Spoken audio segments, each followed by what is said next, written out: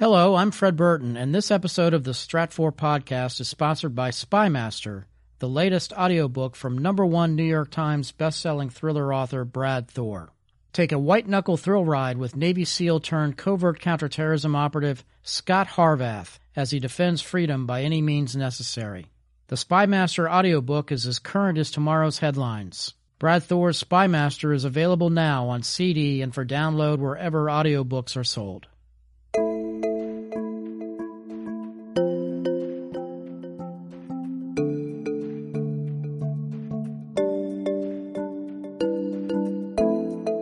This was a catastrophic event for Pakistan. They had just lost not only their president, but cabinet-level personnel that were aboard the aircraft, too. So there was a lot of suspicions, a lot of finger-pointing, a tremendous amount of saber-rattling.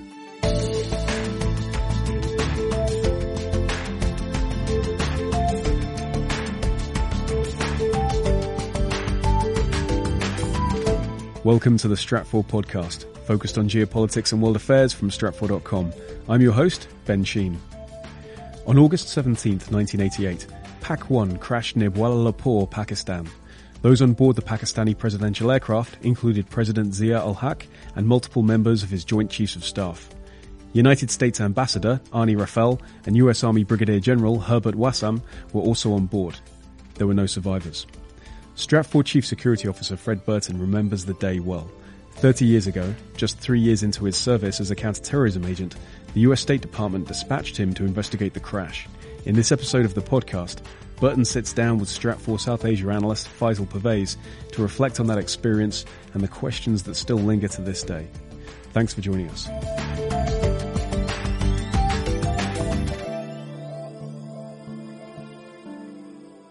I'm Faisel Pervaiz, and today it's my pleasure to be joined by Fred Burton for a conversation that involves a mysterious plane crash, the death of a dictator, and the final battle of the Cold War. Fred, thanks for joining me today. Thanks for agreeing to do this, Faisel. It should be fun. It's really my pleasure, Fred. Thank you. So, Fred, as some of our listeners may be able to guess, I'm of course talking about the plane crash that killed Pakistani President Zia-ul-Haq in August of 1988. Now, at the time, you were a young agent with the State Department's Diplomatic Security Service. And I thought, Fred, that before we dive into the discussion, maybe you can set some context here for us in terms of what it was like to be working as an agent in the Cold War. And also, if you could maybe describe very quickly, what exactly does the Diplomatic Security Service do? Sure, I'd be happy to. Well, first, the Diplomatic Security Service was founded in 1916. It actually began as the Bureau of Secret Intelligence for the State Department. So it's got somewhat of a fascinating history that runs through several different time periods in our nation's history. In the 1980s, we had a very small counterterrorism branch that was responsible for the investigation of global terrorist events, primarily directed towards U.S. diplomatic missions, U.S. Foreign Service personnel. But then it also invariably included attacks against Americans overseas in any capacity. So our small little branch spent the better part of the 1980s, Faisel, doing nothing but going from terrorist attack to terrorist attack, and that included, events like the Rome-Vienna airport massacre by Abu Nidal, the Beirut embassy bombings, and numerous hijackings and plane crashes. So, in essence, you were living out of a suitcase in a time period when there was no internet, no cell phones. Everybody had old-fashioned Motorola beepers and rotary dial phones on their desk. Another era, really. As I was just preparing for this conversation, I was reading through your book, Ghost, and you actually write a few chapters in that book about this exact incident we're going to talk about today. So what I thought I'd do, Fred, is I actually thought I'd read a quick passage from the book to kind of set the context. And then maybe you can tell us a bit more of what you were experiencing and what was going on in your mind. Fire away. Here we go. It says, From my desk behind the big blue door, I reread the cable with a sinking feeling. Pakistan's senior governmental military leaders are all dead. Zia barely held the country together with terror and an iron rule when he was alive. With him dead, Pakistan could dissolve into total chaos with nukes. And all of this is going down at ground zero for the biggest Cold War conflict since Vietnam. So, Fred, in this moment, you just received a cable basically giving you a message that you need to get to Pakistan very quickly. So what was going on in your mind at that point when you're reading this message? How I could try to talk someone else into going. But I knew that invariably that my name would be called for this because by this period of time I had been a agent for 3 years, which seemed like a lifetime because we had had so many incidents during that time period. I knew that I would be the one going, and you do what you have to do in those moments, Faisel. You place a call, home. You leave a message on the voicemail at home, which in those days was an old-fashioned recorder, and you said, "Hey, I'm going on a trip. Don't know when I'll be back, but see you when I return." You don't mention where you're going, and you have your go bag in the office that you have some clothes, and you head to Andrews Air Force Base, which was our departure point on a special air mission called a SAM mission, and so the trip begins there. So, Fred, basically you get on a flight and you basically touch down in Germany, right? That's correct. From Andrews Air Force Base, myself and another agent from my group boarded a huge C-5A Galaxy, which was at the time, I think, the largest aircraft that the Air Force flew.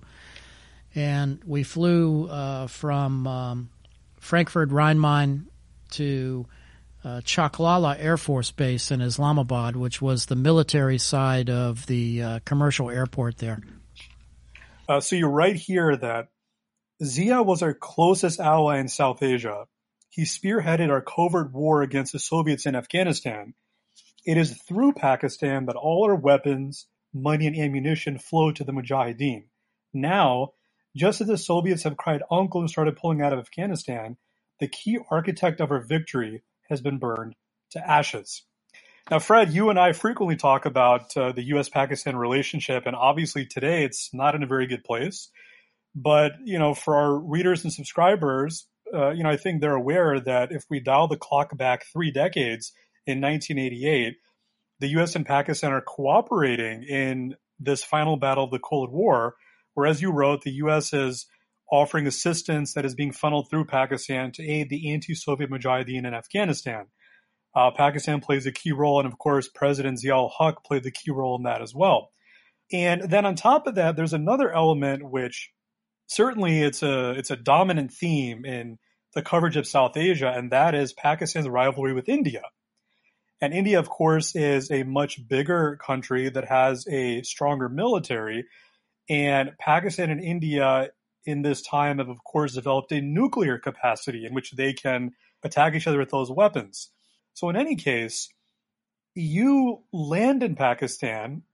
Then what's kind of the next step here? You land in Pakistan, and soon thereafter, are you taken directly to the crash site, or you first interact with some of your Pakistani counterparts? And what is kind of that interaction like? Because obviously, these investigations are complex. They take a lot of time, and having cooperation with different teams is essential. So what was that dynamic like for you, Fred? Well, first, it's hard to think about this in today's 24/7 news cycle and social media and Twitter and Facebook and so forth, Faisel. But the entire flight over, I'm thinking that you have no concept of really what you're getting yourself into until you get there. And literally, the covert support for the Afghan Mujahideen was a highly compartmented operation inside the Beltway. I'm convinced that something like that could not be done today because of just leaks and social media and so forth. But we had little visibility, although we were highly cleared, above top secret, so to speak. we had no need to know exactly what was going on at that time period. So literally, you're thrown into this mess where you're trying to understand the geopolitics while you're there, because you're not reading the cable traffic, as we called it in those days back in Washington. This was something that was very tightly controlled by the CIA and the National Security Council at the time. So our mission was to figure out what caused President Zia's plane, the C-130, to go down. So there's a lot of unknown variables, and you're kind of flying by the seat of your pants.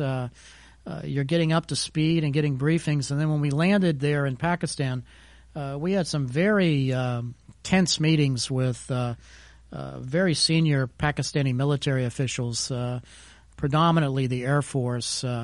And also the political dynamics of that were most interesting, because Zia was Army and his pilots were Air Force. And so you could just kind of cut the tension in the air, and you could sense it and feel it. And it's kind of hard to describe, but I think everybody, to include you and all of us, and Joshua working the boards here, there's been in these kinds of meetings where you just know that there's something else going on, and you really can't put your finger on it, but you know something's just not right. We'll get back to Fred Burton and Faisel Pervaiz's conversation about the 1988 crash of Pakistan's presidential aircraft in just one moment. But if you'd like to learn more about Burton's experience investigating the PAK-1 crash, be sure to pick up a copy of his book, Ghost: Confessions of a Counterterrorism Agent. We'll include a link in the show notes. And if you'd like to hear his insights and experiences on a wide range of other issues related to security and international affairs, you can find many of his reflections collected at Stratfor Worldview under the Lessons from Old Case Files series section. And if you're not already a Stratfor Worldview member, you can register for free limited access or learn more about complete access to our analysis through individual, team, and enterprise subscriptions at worldview.stratfor.com/subscribe. Now back to our conversation about the crash of PAK-1 30 years later.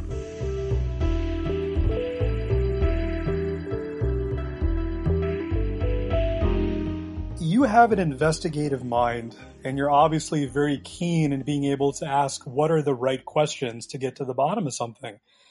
There's a point in the book where you talk about how you arrive in sort of this desert. It's like a desert. I think your words were, "There's nothing but a vast and empty sea of sand and reddish-brown dirt off the runway."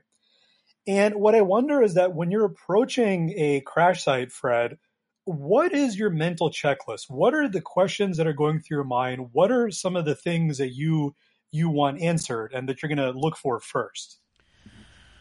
Well, the first thing you're looking for when you arrive on the site, which we ultimately did, we took a C-130 Hercules, which is interestingly exactly like the one that had crashed from Islamabad to Bahawalpur, Pakistan.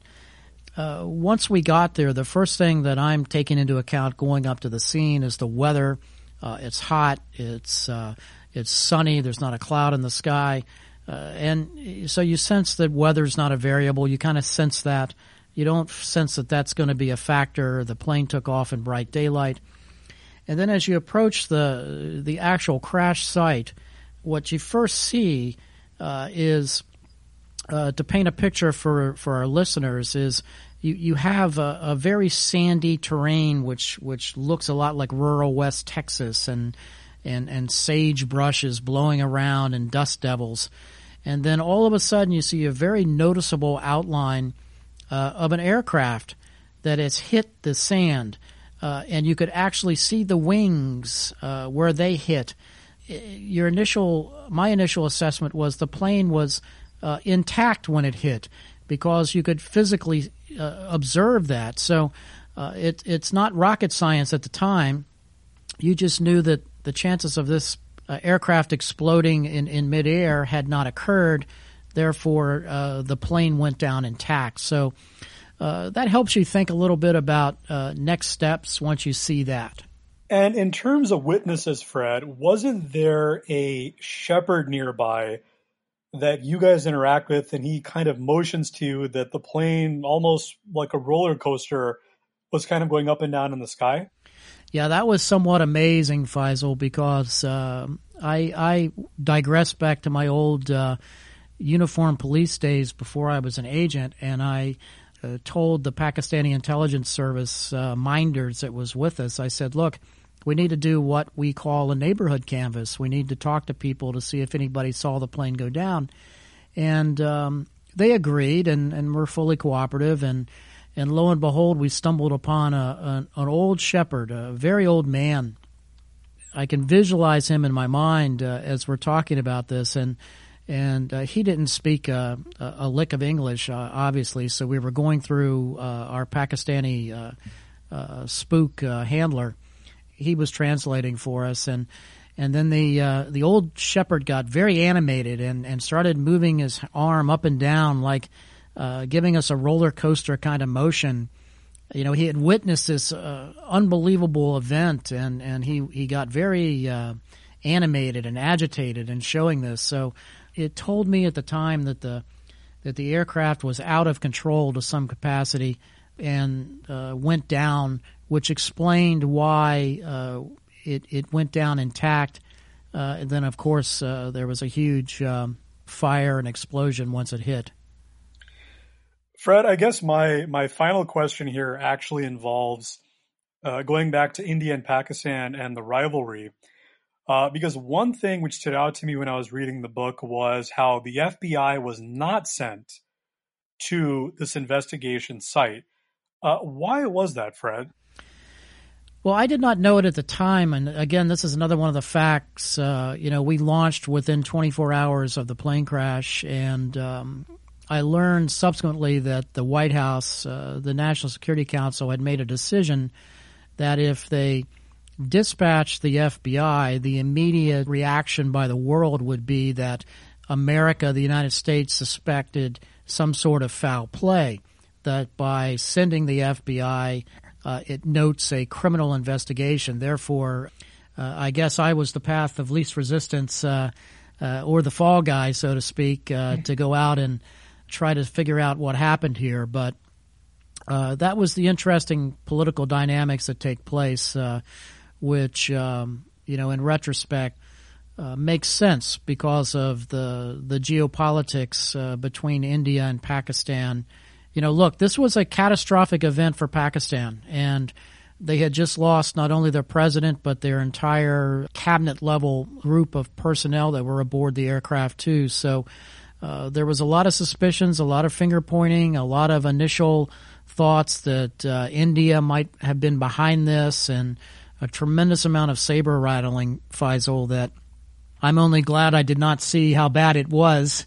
I was only told about all of this upon returning to Washington, a few weeks later. And Fred, so what began with this frantic cable telling you of this fatal plane crash leads to an investigation which ultimately ends in a report. So what conclusions did you draw from your investigation? Well, I would love for our listeners to pick up a copy of my book Ghost to figure out what happened, but I'll give you a teaser. At the end of the day, we agreed that there would be one report, that the Pakistani government would issue the report, that our internal findings and investigative help would be part and parcel to that. And the accident board that the Pakistanis put together attributed the crash to a probable criminal act and/or sabotage. I will have to vouch for you, Fred, going through Ghost, it's a fun read, and I think that if anything, it really put me in the driver's seat of what these events are. And as I take a step back and I look at sort of the broader geopolitical landscape, you look at India and Pakistan today, and obviously these two countries remain antagonistic towards each other. They have a rivalry. They have nuclear weapons. They have military capabilities that are designed against the other. And when I look at the United States and Pakistan, which is sort of the subtext of what you're talking about in the book, that relationship has really hit the rocks. And we remember that at the beginning of this year, the very first tweet that President Trump sent out was actually criticizing Pakistan. So in some sense, this dynamic of Pakistan projecting power into Afghanistan through proxies continues, and the U.S. is still trying to manage that, and so we go on to another day. So Fred, fascinating conversation. Thank you very much for joining me today. I really appreciate it. Thanks for doing this, Faisel. My pleasure. Thank you. Many thanks to Stratfor's Faisel, Pervaiz and Fred Burton for taking the time to reflect back on the 1988 crash of PAK-1 and the US State Department investigation that followed. I also recently had a chance to sit down with one of Fred Burton's colleagues from his time at the US State Department, Stratfor Vice President of Tactical Analysis Scott Stewart, and we talked about some of the latest offerings from our Stratfor Threat Lens team. Threat Lens is a resource we provide to help corporations, international organizations, and government agencies identify, anticipate, measure, and mitigate threats to their operations around the globe. With me today in the Stratfor studio, I have Scott Stewart, who's going to be talking with me a little bit about Stratfor Threat Lens. Scott, thanks for joining me today.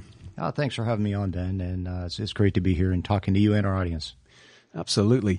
So, Scott, for people who aren't necessarily familiar with Stratfor Threat Lens, can you give us a quick overview of what Stratfor Threat Lens is? Yeah, really. Threat Lens was an attempt by the company to really increase the coverage we were giving to protective intelligence type topics. And we've been doing that at Stratfor, for decades now. But we really wanted to increase the amount of coverage of these topics, such as terrorism and insurgency, organized crime, other kinds of business espionage risks, and really business continuity problems, and really provide that to empower corporate security directors and others that are concerned with risk and security to be able to do their jobs better. And it's been a real success in the way we've been able to take a lot of this security coverage that we used to have on Stratfor, break it out into this very unique product that is certainly essential in the way that a lot of security professionals conduct themselves on a day-to-day basis. And it's about to get a lot more special, isn't it, with the release of the next iteration of Stratfor Threat Lens? Yeah, one of the things that we really try to think about when we're looking at the Threat Lens material is understand that, what we're writing and what we're providing to the clients is really a tool to start a dialogue with them. We really want to provide them with information, but at the same time, it's a jumping off point for them to engage with us and with our analyst team about topics that are of interest to them in that realm.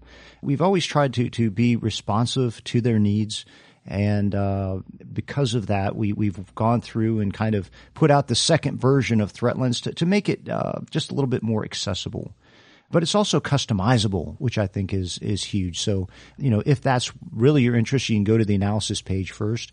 If you are more interested in what's going on in a specific country, you can go to the risk dashboard and look at the specific countries that you selected there. Or really go to our threat monitoring tab and just have kind of global situational awareness of items that are happening across the globe. And I know you're being a little modest when you say redesign, because there's been a huge amount of work behind the scenes to really tailor this to what the customer wants and needs. And it's the best way to get our refined product to them in an actionable and timely way. So what are some of the features that you're really excited about, Scott, on this latest iteration of Threat Lens?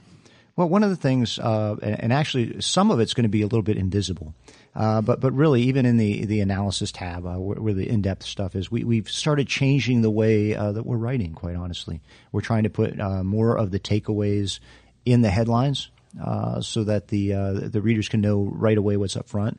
We're trying to put bulleted, why is this important up at the top? I mean, most of our clients are very busy. They're getting hit by a lot of information. And this gives them the ability to say, this is something I'm interested in. I want to read more.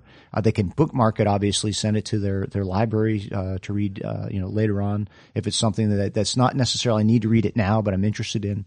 That's really one of the things has been that customization and the ability to select how you want to really consume the content.